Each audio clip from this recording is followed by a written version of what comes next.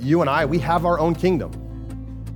We set up our own kingdoms. Our kingdom is whatever and wherever we decide to assert our control, right? Where we decide to insist on our will, or where we're the ones who get the final say. Like that is like how far your kingdom reaches in your own world, in your life. And it's our self-made kingdom. Most of us become obsessed with building and furthering and supporting and insulating our own little kingdom. And so the real question becomes this, maybe the question of the day: when your will clashes with God's, which will you bow to? Which will you bow to? In other words, is your priority to be in control of your kingdom, or is your priority to build God's kingdom? And when your will clashes with God's, remember that there can only be one king.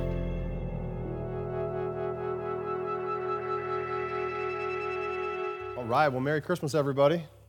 Man, so good to be back together here today. Isn't that weird to have somebody say Merry Christmas to you? You almost have to pinch yourself. Can't believe we are in this season. Things got real last weekend when Lindsay and our sister-in-law went Black Friday shopping. We are in the middle of just trying to get everything ready for Christmas. Kids are asking for this and that. Even though we've told them that we are done shopping for you, things still, they still send us links to Amazon, and we're like, we're done, okay? This is the time of year where Lindsay sends me, or wants me to send her ideas of things I want for Christmas, and usually I'm like, hey, I'm good, I don't really need anything, like, no big deal, and I think I really mean that, and I think there's probably a lot of us that mean that, like, I don't need anything, I got all I need, like, I don't really care. But let me let you in on a little secret as we get started here this morning. Everyone says they don't care about gifts until they get something terrible, right? Like look at this like on the screen. Like everybody says they don't care about gifts until they get something terrible. Like, have you ever been given a bad gift? Anybody ever been given a bad gift where like you have to force a smile? You're thinking to yourself, man, you really shouldn't have, like really. Or you're trying your best not to lie, and so you just blurt out something like, well, this is a surprise. Like, I can't believe you got me that. Or you're starting to think about how or when you can regift this to someone else. My brother likes to tell a story, and for whatever reason, he just won't let it go.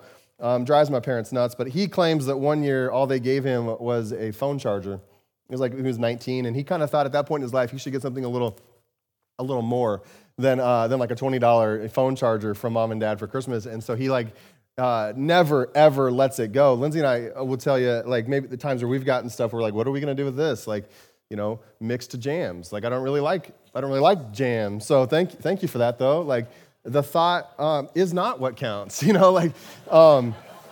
So hey, I was doing some really extensive research for this Christmas series, and I came across like some really good source material on Reddit, and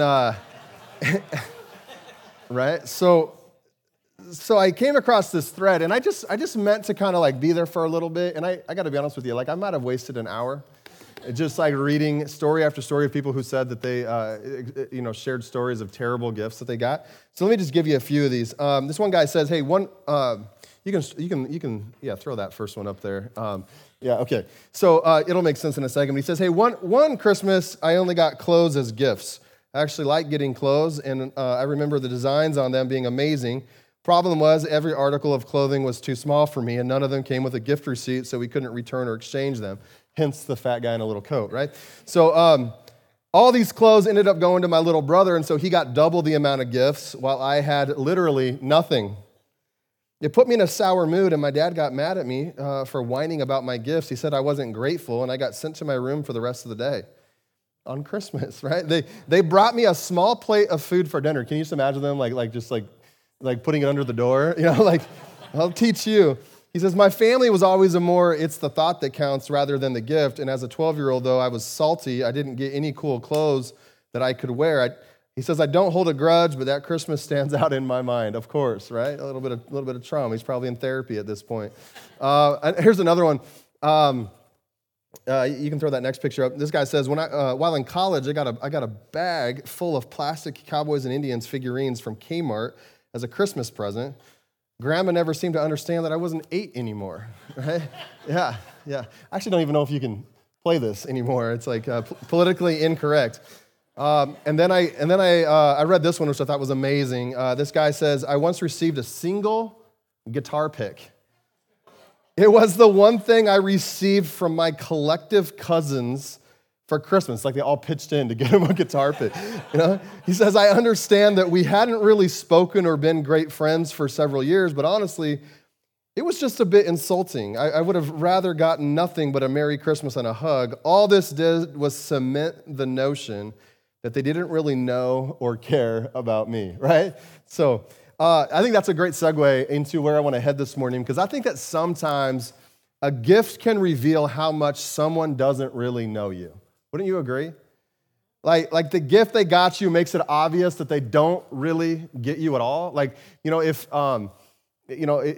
fellas, let me just give you a little insight. Your wife does not want a vacuum for Christmas, okay? Like just don't even think about it, or like some household appliance or product.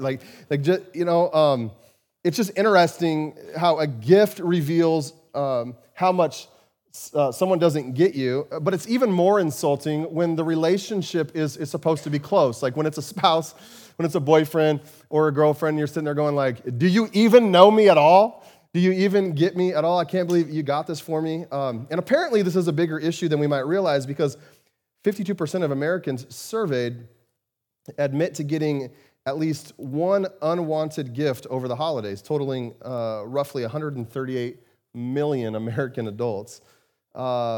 They say it's the thought that counts, but if you wind up giving someone a present they don't want, how much thought did you actually put into it? I think that's a fair question, especially if you're giving me jam. Like, really? Like, do you know me in any way? Last year, the average adult, I'm going to get a bunch of jam from y'all, aren't I? So, yeah. So, last year, I'm going to re-gift it. Okay.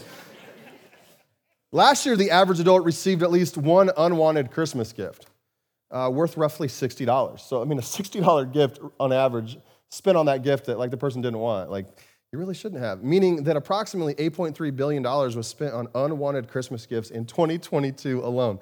And then it says in the study, it says Gen Zers led the way by far. 67% of Gen Zers said that they received a Christmas gift in 2022 that they did not want. Now, like a bunch of selfish people, right? Just spoiled, first world problems. I get all that. So we've all probably felt this pressure of trying to pick out the right gift for someone, and it can be a bit excruciating, but the payoff is usually worth it, especially when you find like the perfect one for someone who is special. But there's also nothing like realizing that you completely wasted your time and money on something that they will never use, right? You're like, oh yeah, never seen you wear that sweater I got you. So let me just give you this thought. Gift giving provides some level of insight into how the person giving the gift sees you. Wouldn't you agree? Like, the types of gifts we give people usually reveal the type of relationship that we have with that person. So like the best or most expensive gifts are usually reserved for the people who we love the most, right? It'd be a little inappropriate for me, right, to spend like the least on my wife and the most on some person I hardly know, right? That's just not how it works. Usually we spend the least and give the smallest to people who we have relationships with them maybe, but not as close as others. Like how many of y'all know that jewelry says something about the kind of relationship that you have with that person, right? How many of y'all know that like a can of mixed nuts says something as well, right? Like it tells you the kind of relationship that's going on here. So look at this thought. Gifts aren't the meaning of Christmas, thank God, but every gift conveys a meaning. In fact, we can't help but wonder, what does the gift you gave me say about the way you see me? What does this gift say about our relationship, about the kind of person you think I am? What does it say about the connection you believe we have or even want to have? And I bring all of this up because there is a scene in the Christmas story that I want us to dive into this month where there are these magi from the east, and they travel a great distance at a great cost to give 3 very specific gifts to Jesus. And most of us are probably very familiar with this, right? Because they're always in the classic nativity scene, and we know the 3 wise men, and usually we understand the gifts that they brought. Have you ever just wondered like why those gifts? just wondered, like, why? Why would they bring gold, frankincense, and myrrh as gifts to a baby? Like, what's he going to do with those? What's a baby going to do with these things? What would compel the Magi to go to all this trouble? Why would they give these kinds of gifts? Like, what are these gifts essentially communicating is the question we should ask. What do these gifts tell us about the ways in which these Magi or these wise men saw Jesus? And so Matthew chapter 2 is where I want to camp out this morning. The story of the Magi coming to see Jesus is only found in one place in Scripture. Nowhere else. It's found in Matthew 2.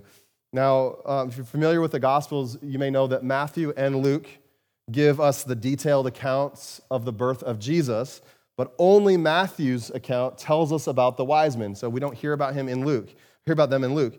So when you read this, you're like, it's interesting because Matthew evidently felt like it was important to include it in his gospel. And so he could have told us about the wise men lots of different ways. He could have said, the wise men just showed up suddenly, they gave these gifts, end of story. But that's not what he does. Like, you almost get this picture that he's like slowing down, taking his time to mention this part of the story. And this is what I believe when I read Scripture is I believe that every detail is there for a reason. Every detail that we read in Scripture is there on purpose and for a purpose, right? And so there's no real random things or details in Scripture. And so why does Matthew take the time to include the story of the wise men into his biographical account of Jesus' life? And I just kind of wonder this year, could it be because Matthew felt that these three gifts imply something important about the identity of this child born in this manger 2,000 years ago? And that's what I really want us to wrestle with all month long here in this series. I want us to look at the three gifts of Christmas and place them in their cultural context to understand their significance both then and now, okay? So Matthew chapter 2, verse 1. After Jesus was born in Bethlehem in Judea, during the time of King Herod, Magi from the east came to Jerusalem and asked, "Where is the one who has been born King of the Jews? We saw his star in the east and have come to worship him." Now, part of what's interesting to me about this story is that these men who come to see Jesus are often referred to by a handful of different nicknames. Like we see in the text this morning that they're called the Magi. Traditionally, when it comes to the nativity, we refer to them as, the three wise men or whatever. They're sometimes called kings, just like the famous carol, "We three kings of Orient are bearing gifts we traverse from." Okay, anybody? No. Sometimes they're referred to as astrologers, sometimes as magicians. But part of the reason for why they are often referred to by several different names is because we don't really know who they were. And we don't really know where exactly they came from. There's limited information we have on the Magi. And so part of what makes the story so fascinating is that the Magi are pretty mysterious people. In fact, that word Magi literally means mysterious. That's what it means. It's where we get the words magic or magician from. And so we see in the story, and it's not that long. They show up to give their gifts, and then they seemingly exit stage left. They're out of the picture, off of the nativity scene, really never to be heard from again. Okay? And so apart from this account in Matthew's gospel, we don't know a whole lot about the Magi. But we do know some historical things, right? Not necessarily things that we read in Scripture, but some things that have been written in history about Magi in general. And let me just give you a little bit of background and context. We know that they were some of the most significant spiritual leaders of their time. They possessed unique wisdom and insight. They were a group of elite leaders who had come up within, in this case, like the Persian Empire. But really, they got their start in the Babylonian Empire. I'll explain the connection in a second. They were known as a group of very intelligent advisors for the kings of their day. And so these people were often leveraged to interpret complex situations and give sound advice. So they were kind of like you could almost like think of like sorcerers or spiritual people. And so they mattered to like different kings and leaders because, they wanted the advantage. They wanted to know, they were very spiritual people, wanted to know, what they should do. And so they would consult with the Magi. So when King Nebuchadnezzar of Babylon, okay, remember the Babylonian Empire, when he was attacking and conquering Judah, so when he was trying to conquer the southern kingdom and Jerusalem, chief magi were with him, advising him of their perspective about how to destroy and capture the people of God and to take them into captivity. If you think about for a minute Daniel, if you remember his story, when Daniel was taken into exile in Babylon for 70 years, most of his relationships in Babylon end up being with the Magi.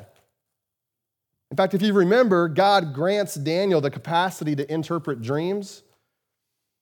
Well, for the Magi, that was the number one skill that they valued, this dream interpretation, the ability to understand the divine. And so when Nebuchadnezzar has this dream one day, and all of the other magi cannot understand and interpret it, Daniel comes in, and what does he say? He says, the one true God has granted me this ability. And Daniel interprets this dream, and as a result, he is made ruler over the entire province of Babylon and chief prefect over the magi of Babylon. It's a pretty big deal. Like he's all of a sudden like the man. He is the top dog when it comes to the magi in a very pagan culture in Babylon. Time goes by, as you know, Daniel dies, empires rise and fall. Babylon becomes conquered by Persia. But even though like a new empire rises up, this new empire still has value for like the pagan, divine, spiritual things. And so they bring the Magi from Babylon into Persia, the empire of Persia, and give them spiritual influence in this new empire. And so in this new empire, these Magi are still carrying within their tradition specific words of prophecy and insight that have been passed down from the days of Daniel. Are you catching me? Okay. So generations come and go, hundreds of years pass by, but in their tradition, there are still these words spoken by Daniel that have been passed down, okay? About their future, about what would happen. And so even though it wasn't like available to them in the moment, those seeds were sown over many years earlier by Daniel. And I would say it's almost as if they were haunted by the words of Daniel because they never forgot them. And they continued to pass them on and bring them up over the course of several generations. And it caused them to continue to seek and to pay attention to the times that they were living in and to pay attention to what was happening outside of their tradition, specifically what was happening with the Israelite people in Jerusalem. And so all of that, backstory, okay, one day, these magi had noticed a star in the sky, and they become convinced that this star coincides with the prophecies of old from the time of Daniel. This is what's going on here. So they set out on this journey, and they travel a great distance. They get to Jerusalem, and when they arrive, the question on their mind, the question that they start asking is Matthew chapter 2, verse 2. They say, "Where is the one who has been born King of the Jews? We saw his star in the east. We've come to worship him." Now, these guys don't know. We don't even know really where they're from, but we know that they know some things, and they knew to be looking for a sign, and they knew what the sign meant, and these things were passed down in their tradition. So when they get to the palace in Jerusalem, they know the search that they were on is for the one who has been born King of the Jews. We've come to worship him. Now, here is what's happening. I want you to understand the significance of this. The Magi show up in Jerusalem, and they begin asking the current king where the new king is. You ever caught that? Like, that's what's going on. And so the situation is even more awkward because the current king, King Herod, he's not technically Jewish. He was raised Jewish by his parents who had converted at some point, but he wasn't born Jewish, which frustrated the people of Israel because they wanted the born king, okay? They were frustrated by this because Herod was an appointed king. He wasn't a born king. He was appointed by Rome, the empire which really ruled the world at the time, and they had occupied Israel. So the Jews were under the oppression of Rome, and they were frustrated that Caesar Augustus had come in and he had handpicked Herod to be the king, and now they're living under all this rule, and they wanted their own king who had been born Jewish. And so, right at the time of his birth, Jesus' birth, the Jews desperately wanted a Jewish leader who would rise up, push out Rome as their oppressor, overthrow Herod, all of this kind of stuff, so that they could live freely in their own land, so they could have a sense of agency once again. The problem for the Jews was that they had one of Rome's really fake kings, Herod the Great. He'd been handpicked. He'd been installed as the ruler of Israel. And so at the time of Jesus' birth, like the Jews really had a double problem. They didn't just want to get rid of the Romans, but their own system, their own political system had been corrupted by a Jewish king who gave his allegiance first and foremost to Rome. So you catching kind of the setting, okay? They longed for this political landscape to change. And they hated Herod. They longed for a new king. And all of a sudden, one day, these magi, these mysterious magi, they sort of waltz into the palace in Jerusalem, and they ask King Herod the one question everybody knows that you don't ask him. Where is the one who has been born King of the Jews? Not appointed, but born. Somebody's got a death wish, right? And talk about awkward. In fact, Herod's not too happy about this. In verse 3, it says, when King Herod heard this, he was disturbed, and all Jerusalem with him. He was disturbed because he wants to be in control, right? And he wants to stay king for as long as he can. And that's why Herod is disturbed. The reason why all Jerusalem is disturbed is because they understand that Herod is wicked enough and that he is evil enough to do whatever it takes to be in control and to remain king. Like, what are you doing? Why would you say something like that?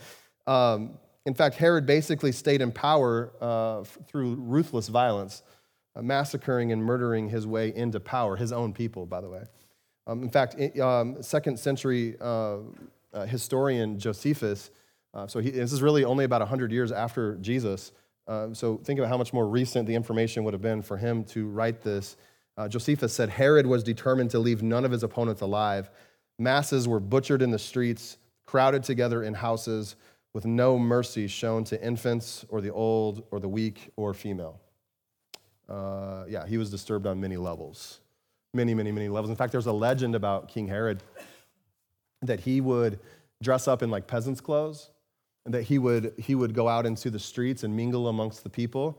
And if he heard them speaking bad about him, he would have them and their entire family killed, and he'd burn their house to the ground. Like that was just kind of like his entertainment or whatever, or how he'd spend his time, go try to find people who didn't like him. And so he had 11 wives, 43 kids, the majority of which he would become suspicious of and he would have killed. He's not the best kind of husband or dad in any sort of way. Look at this thought. The people of Jerusalem were disturbed because of what they thought this really disturbed king would do if someone threatened his kingship. So this question from the Magi felt like a threat to Herod's rule as king. And everyone's just going like, what did you just say? Like, shh. Like, don't say that.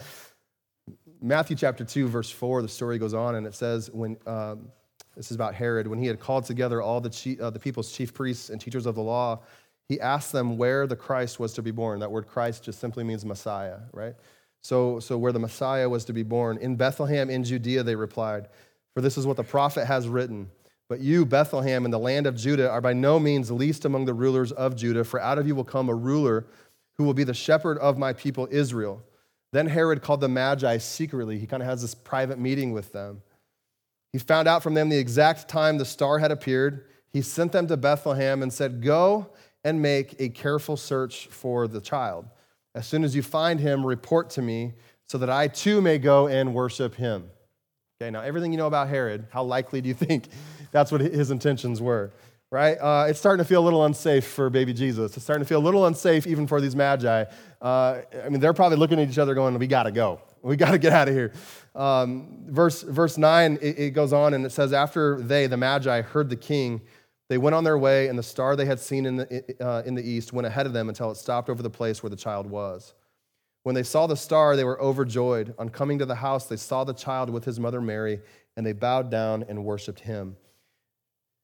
Then they opened their treasures and presented him with gifts, here it is, of gold and of frankincense and of myrrh. And having been warned in a dream not to go back to Herod, they returned to their country by another route. And then you skip down to verse 16. It says, when Herod realized that he had been outwitted by the Magi, he was furious, and he gave orders to kill all the boys in Bethlehem and its vicinity who were 2 years old and under, in accordance with the time he had learned from the Magi. So he had heard this baby was born. We don't know how long it took the Magi. We don't know how old Jesus was. These guys actually weren't at the manger. We don't know exactly when they saw how old Jesus was when they met him, but it was within the first 2 years of his life.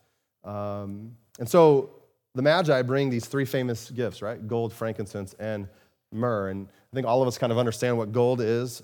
Wouldn't mind some being given to us. In fact, if you want to know my Christmas list, I'll tell you, it's like, what do you want for Christmas, Pastor Jordan? I'll take some gold. You got some gold? I'll take some gold. Like a gold bar would be great.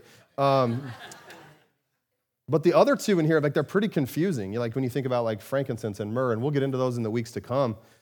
But even like when we think about gold, like even though we understand it, most of us probably have like a gold item or two. Maybe you have a wedding ring, a necklace, a gold cross.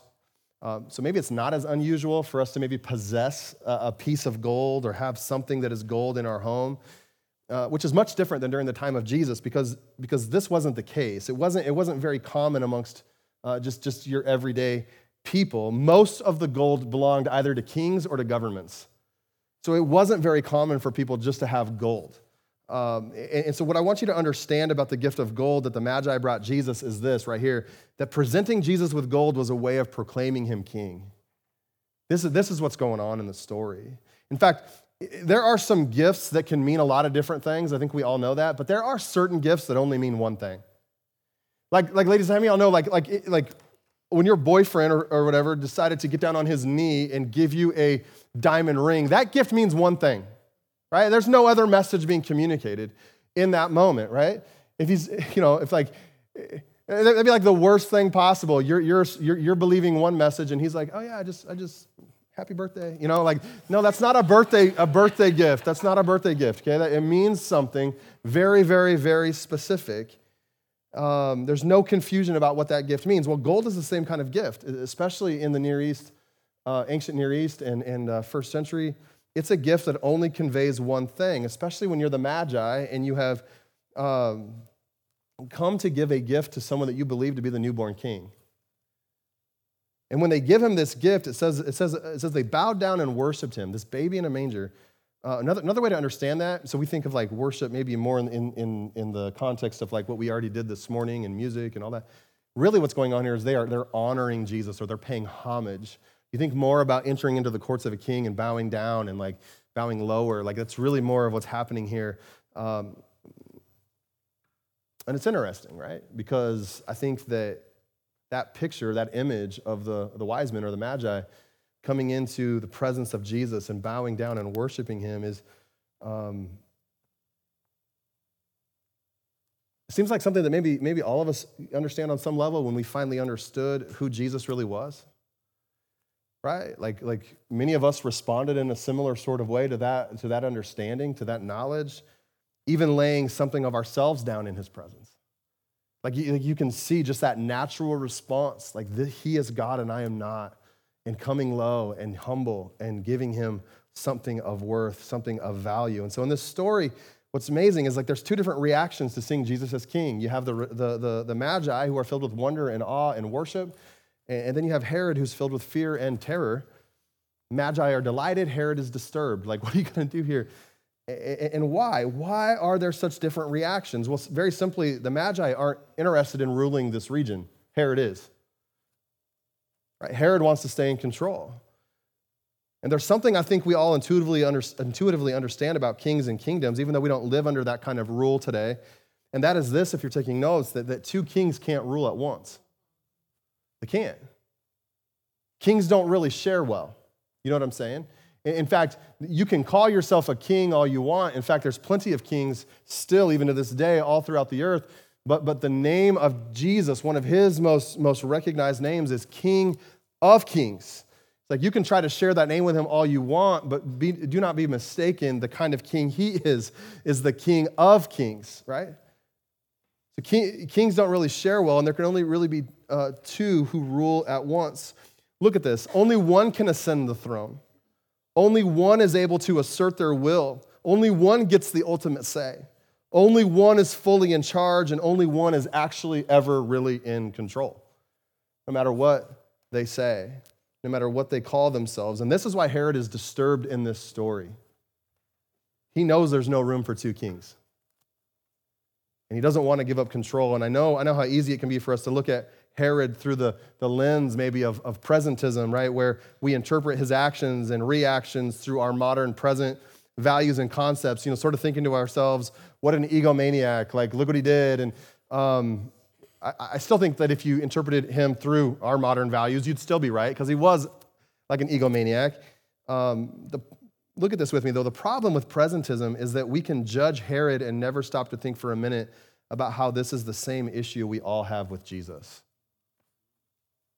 We can look at his story and we go, man, what a crazy king.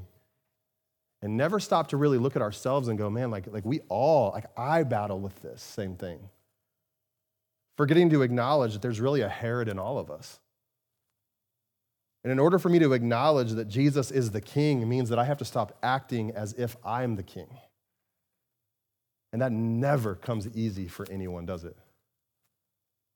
All of us battle with this desire to be in control, to be in charge, to call the shots. And as soon as Jesus enters the picture, we begin to realize what we may have to lay down and let go of in order to really honor the true king. And that is very uncomfortable for us. I think that we may often miss the king and kingdom imagery that is found in Jesus' story. I think we may miss it because we don't live in a monarchy. Like that's one of the challenges of teaching, kingdom principles in the kind of political society that we live in. Like it's just we don't understand it as well as maybe we would if we lived. I'm not suggesting a monarchy, but I'm just saying like that's the language of Scripture. But the original audience understood this. Okay, and so when they're listening to these gospel stories be told, or they're listening to Jesus talk, and instantly their ears would have perked up, and they would have noticed the kingdom language being used all throughout the Gospels. And let me give you just some examples that point to the kingship of Jesus. Okay, Matthew 16:24. Then Jesus said to his disciples, if anyone would come after me, he must deny himself and take up his cross and follow me. Now, this sounds like something a king would say to his subjects, doesn't it? Like, listen, you're going to have to give up your way, and you're going to have to start to do things my way because I'm king and you're not king, right? Hey, you want to follow me? You got to do it my way. It sounds like king subject language, does it not? Matthew 6:10, we know when Jesus teaches us how to pray here, he says, when you pray this way, your kingdom come, your will be done on earth as it is in heaven. And what Jesus is saying is like, hey, you're going to want to regularly ask God to remind you that he is the king and you are not. When you're praying, you want to regularly ask God to remind you of this, because we're going to be tempted often to believe that we are king and that the world actually does revolve around us. And so he's saying here when he's teaching us how to pray in the Lord's Prayer, make it a daily habit to ask God to bring his kingdom and his will into your life and into the earth. And then Mark 14:36, which is really a fascinating scripture. This is Jesus in the Garden of Gethsemane on the night he would be betrayed. And he's praying and he says, Abba, Father, everything is possible for you. Take this cup from me. In other words, he's saying, like, I'd rather not go to the cross. Can we do something else here? And look what he says. He says, yet not what I will, but what you will. So he's about to go to the cross, die on behalf of the sins of the world, and this is what he prays. He prays this prayer. This is something, listen, this prayer right here, this is something that a subject in a kingdom would bow down and say to their king. Jesus is doing this right here.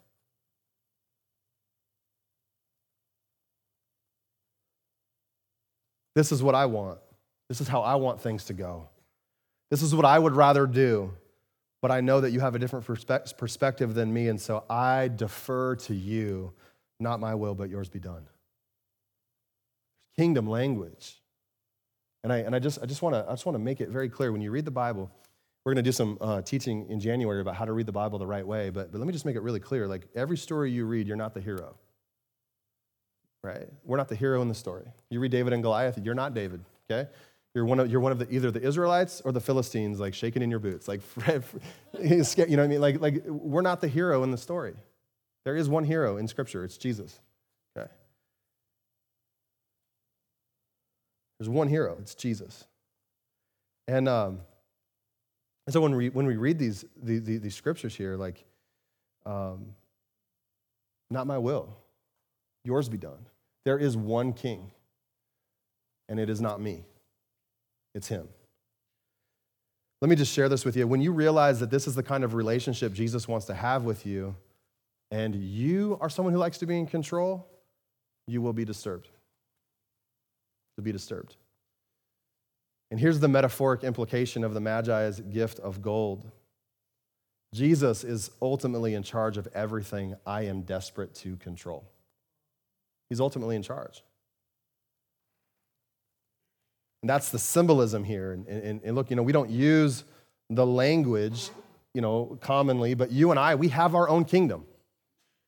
We set up our own kingdoms. Our kingdom is whatever and wherever we decide to assert our control, right? Where we decide to insist on our will, or where we're the ones who get the final say. Like, that is like how far your kingdom reaches in your own world, in your life. And it's our self-made kingdom. Most of us become obsessed with building and furthering and supporting and insulating our own little kingdom. And so the real question becomes this, maybe the question of the day: when your will clashes with God's, which will you bow to?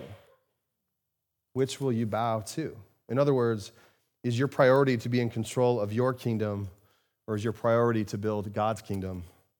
And when your will clashes with God's, remember that there can only be one king. There can only be one king.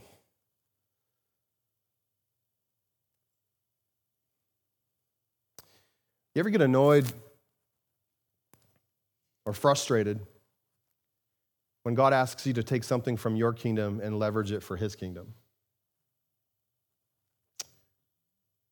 When God asks you to do something that you don't really want to do, but he tells you that he knows things you don't know and that this is something that you need to do. You ever get frustrated with God in these kinds of moments? Like what do you do with that sort of internal prompting?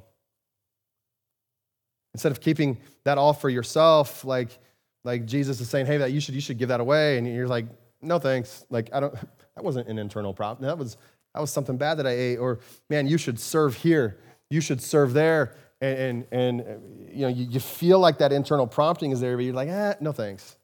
Or, man, you should begin developing this healthy habit, this spiritual habit, and you're like, man, I'd rather not. And so look at the side. I think because it's been reduced down to this cute and adorable nativity scene, we often miss the abrasive implications of the Christmas story. And I think that's what some of these gifts really bring into focus. Right? Like, it's not as cute as it looks. I mean, babies are cute and all that, I get it. But man, there's smelly farm animals. It's actually kind of like a disgusting story in some ways. But it's abrasive too, because these are like powerful people who are incredibly wealthy, and they come to a child and they bow down and they worship him as king. They give something of themselves that represents, that is the king, I'm not the king. And I think sometimes we have to ask ourselves, what is it that we actually bring to Jesus that communicates this idea? What is it that I'm consistently doing and bringing to Jesus that would suggest that he is really the king of my life, not me? Yeah. There's not as many amens today. I just feel like they're it's like, man, I need to sit down there and shout myself down a little bit. Here's the harsh truth I got to tell you. Like, if you tell Jesus that you will serve him as long as he does what you want him to do, or if you tell him that you'll do that for him if you get to have control of this, then he's not your king. You're the king. You're the king of your own little world. And what this story is showing us is that there are really only two responses to Jesus' kingship: Herod's response and the Magi's response. There's two responses: where we don't want to give up control, and where we're willing to give him everything. And look at this. Anytime you give a king absolute power and authority, it can be dangerous. We know that, right? That's why we get worried about that sometimes in certain political environments around the world. We're like, well, that's a dictator rising up. They have way too much power. And so we understand intuitively, like, anytime a king has absolute power and authority, it can be dangerous, because not all kings are good kings. But Jesus is the only uncompromisingly good king worthy of unconditional trust. He's the only one. And the story that we are reading this morning, Matthew 2, and really the entire story of Jesus reveals that Jesus is essentially the anti-Herod, right? Like the boldest example of this is that Herod sacrifices his subjects on behalf of himself to remain in power, and Jesus sacrifices himself on behalf of his subjects by giving up his power. He's like, I'll come and I'll lay my life down for them. Herod is a story of a rise to power. Jesus is a story of a descent from power, which is what Christmas is all about. Humble, unable to protect himself. He comes as a child. He descends from power. In other words, Herod will make you do whatever he wants you to do to make things good for him. But Jesus willingly puts aside what's good for him in the moment to do what is good for you in the long term.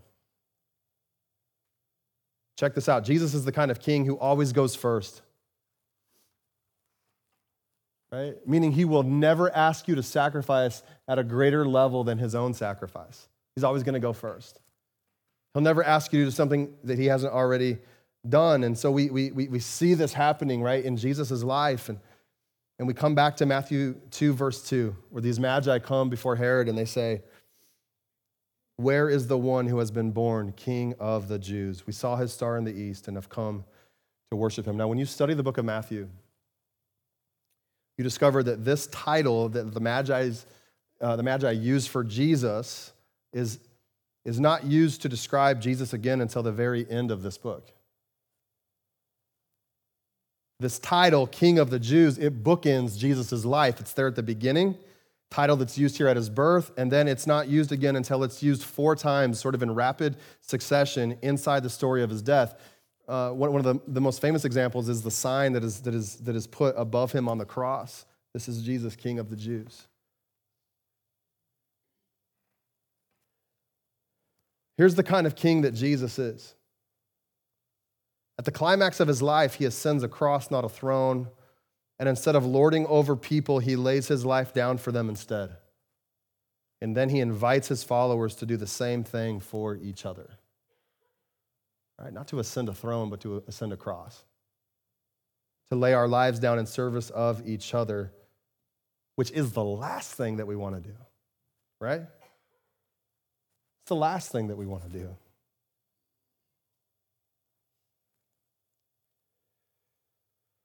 So I want us just to consider this. What is it that when it comes to our life, and when we put ourselves kind of in this story and we think of ourselves like these magi, what is it that when we come to Jesus, what are we laying down and what are we giving him? And is my sacrifice or is my gift that I'm giving Jesus, is it a gift that is worthy of that of a king? Does it communicate his kingship in my life and not my own? Let me ask you this. What is the thing in your life that if it didn't go your way would cause you to question the goodness of God? Well, what's that thing, Like, another way to say it, like what area in your life, physical, emotional, relational, financial, occupational, like are you fighting God for control? Like this doesn't go your way, I'm not sure God's good anymore. Because the truth is, like sometimes I just want to sit on the throne. To be real, like sometimes I just want to do that. And you know what? Like this might be the most powerful thing I say all day. So to give me a couple seconds. God doesn't fight the way we fight. God will not fight you for the throne. He'll let you have it. That's the thing that always kind of amazes me about Jesus, right? He doesn't fight the same way I fight. If I want the throne, he'll let me have it. He'll give it away. And it's dangerous. Because if you seize the throne, the one you're cheating is not really God, it's you. Because you're fighting the one who's there to save you, and Jesus is never going to force his kingship on you. And for a lot of people, Jesus is a good savior for them, but he's not somebody that they've really allowed to be their Lord or their king. And that's got to flip. That's got to change. He's not going to force his kingship on us. That's not the kind of king he is. not the kind of kingdom that he is building. He's simply going to love you. He's going to sacrifice for you, and he's going to invite you into what he's doing, and then he's going to wait for you to respond. But if you want to be king, he'll let you try it out. And the call of Christmas is that Jesus is the king that we ought to submit to. He's the kind of king that we ought to submit to, and the question is, will you? Will I?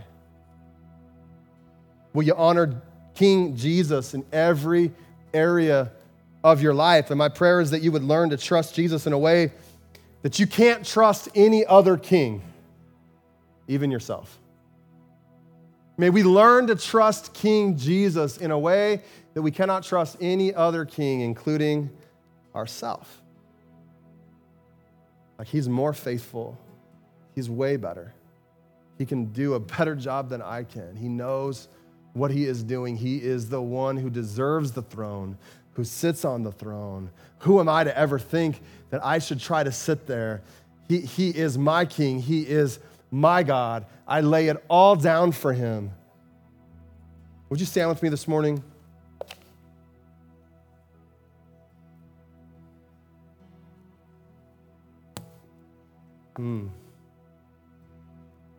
Bow your heads with me for a moment as we get ready to close.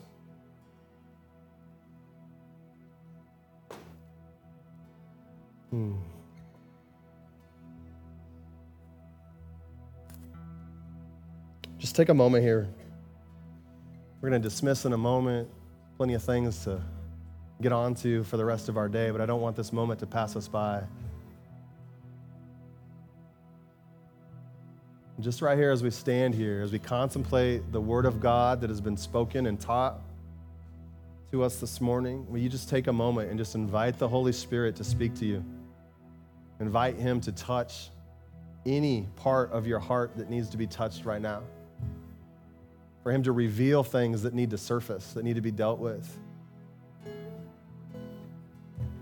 If you're here this morning and you would just say, Pastor Jordan, like, look, I know that when it comes down to Jesus really being my king, I've been fighting him for that seat for way too long, and I've got to stop. I've got to give up. I've got to surrender.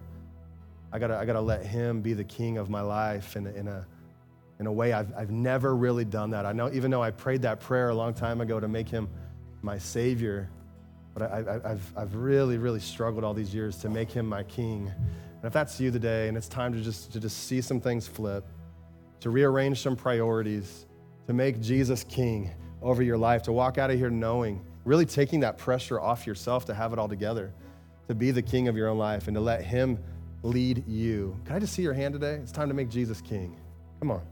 Yeah, it's everywhere. It's everywhere. There's tons of people here this morning. Come on. You're in good company.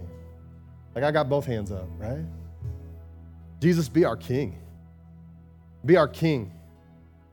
We come before you today, oh Jesus, and we surrender ourselves to you once and for all. Forgive us where maybe our pride has gotten in the way. Forgive us for maybe where we thought we knew best and for where we have tried to kind of retain certain aspects of our life and not surrender them fully. Forgive us, oh God, where we thought maybe we could do this better than you. And I pray, Jesus, right now, that what you would start to receive out of this room, out of the people this morning here under the sound of my voice, is just a heart posture of surrender. Willing to kind of step down from our own throne and to enthrone you as the king of our life right now, which means that it's your way, not our way, which means that it's what you want, not what we want, which means that we're okay with no, and we don't always have to hear yes. We surrender to you. We imagine you, Jesus, in that garden, surrendering to your Father, saying, not my will, but your will be done. And so, God, I pray right now, out of every heart in this room right now, that there would be such a resolve and a commitment to say those same words. Not my will, but your will be done. And may we be people who bring to you a sacrifice, a gift out of our life, a gift out of our heart that is worthy of that of a king.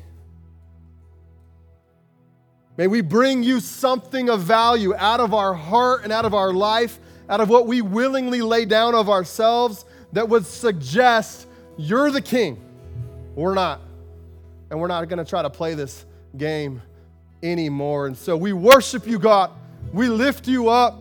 We thank you for the gift of Jesus coming to this earth to disrupt the darkness, to give us hope, to shine a light, to take us from the kingdom of darkness into the kingdom of God. And so we pray this morning, oh God, that we wouldn't lose sight of that we wouldn't take advantage of the gift of Jesus, but instead we be surrendered to who you are and let you be Lord and let you be King every day. In Jesus' name, amen.